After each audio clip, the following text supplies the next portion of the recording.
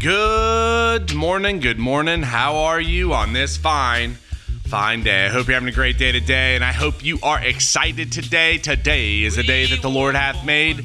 It's not about yesterday, and it's not about tomorrow. It's today.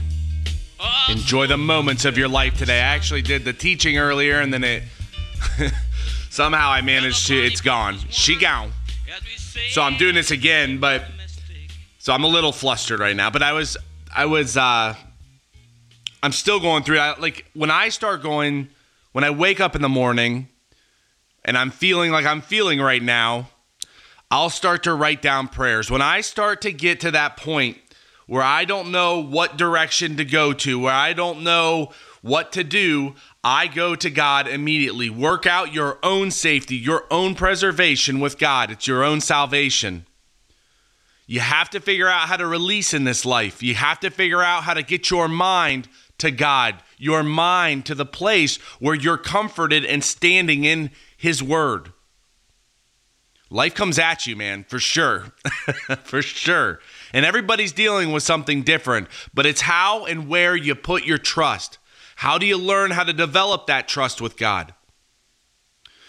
I was reading in Galatians this morning, and it has to do with the difference between the carnal man, the man of the law, and the new spiritual man. And if you read chapter 5, verse 1, it says, "Stand firm or stand fast, therefore, in the liberty wherewith Christ hath made us free, and be not entangled again with the yoke of bondage or servitude." And that's that servitude to the law.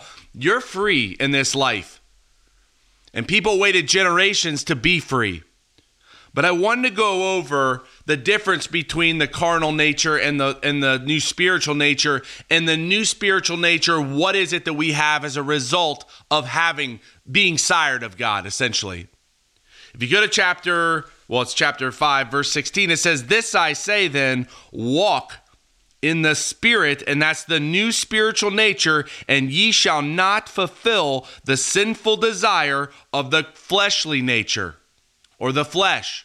When you walk in the Spirit, you're not walking through the carnal. And I always have a problem. Like, I'm always working back and forth. Like, what drives me? Why am I so driven to do certain things? Is it my ego? Is it caused by my comparison to my peers? Is it because I've seen something on like an Instagram, or I have no idea what it is? What's driving me? Is God driving me? Where am I going? And that's why there's this constant thing that I'm going back to God. Like, work with me, show me, cleanse me of these thoughts so I can move in the direction you want me to move. And then I fight it once I have it. Like, again, I'm going to go back to that Instagram thing. Once I know it, I'm like, I don't really want to do this. Yeah, we'll keep going. Verse 17, "For the flesh, that carnal nature, lusteth against the Spirit," the new spiritual nature, "and the Spirit against the flesh. And these are opposite, are lie opposite the one to the other, so that ye cannot do the things that ye would." The carnal man and the spiritual man are in complete opposition. And who you decide to be, or where you decide to put your trust, where you decide to walk, through which prism you're choosing, is going to dictate how your life and where your life is in regards to with God. Number one, you're already righteous, so you're going to heaven. That is past. It's now. It's the moments of now. Because the fruit of the Spirit, when you start walking in it, it's going to yield more fruit, and I'll go over that. "But if ye be led by the Spirit, ye are not beneath law." And this is so important because there's so much condemnation about law and sin and this, that, and the other. It's not about that. When you believe in the name of Jesus Christ, you are righteous. You are upright in God's eyes. And now it's just about walking in the Spirit and not walking in the carnal man. Verse 22, "But the fruit of the Spirit," and again, fruit can only yield that in and of itself. Apple trees can only yield apples. It's a law. "But the fruit of the Spirit is love and joy and peace and long-suffering." And long-suffering is patient. It's patience from being angry. "Gentleness, goodness, faith, meekness, which is having an even temper, temperance, which is self-control. Against such, there is no law. There is no law that's going to teach you how to be patient, that's going to teach you how to have temperance. It's through the Spirit, and that Spirit is yielding fruit in you when you walk in the Spirit. You choose the Spirit over the carnal. You choose how to walk with God over the ego. And they that are Christ's have crucified the fleshly man, that carnal man, with the affections and passions and lusts. If we live in the Spirit, the new spiritual nature, let us also walk or set our course of life in the new spiritual nature. Let us not be desirous of vainglory, provoking one another, envying one another.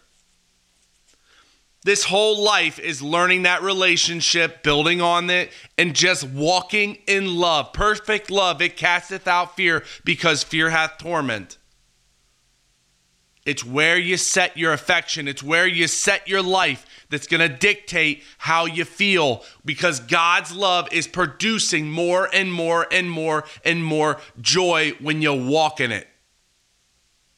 It's not easy, by the way. This is not an easy thing. You got to choose. Start to put the word on in your mind. Start to pick a verse. Play that verse until it's in there, until you think on it. God's word will cut through. It divides to the soul and to the spirit. It divides the thoughts. It divides the thing that makes you a distinctive character. It will cut through it and change you. Start to put your trust in it. Listen to the word. Put it on. Pray the big prayers. Lift everything up in the name of Jesus Christ. And have yourself a beautiful day. God bless you today. And I'll talk to you tomorrow. Yeah, the bonnie boat was one as we sail into the mystic.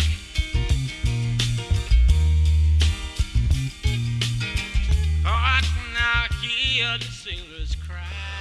Well, Heavenly Father, thank you so much for today. And I just, again, I ask you for the direction for me, for the business, for those we work with, for any new opportunities that arise. I thank you for calming me down and working with me. I also pray for the websites that you just get all that taken care of, and that we get the right coders and everything concerning that situation. I also thank you for my sister and the great work you worked in her, and it's wonderful to see and to witness, and I pray for her and the relationship that she's going through. And again, I just thank you for the moments of today and for my family, and continually just dumping on your blessings upon that situation. I lift everything up to you in the name of my Lord and Savior, Christ Jesus.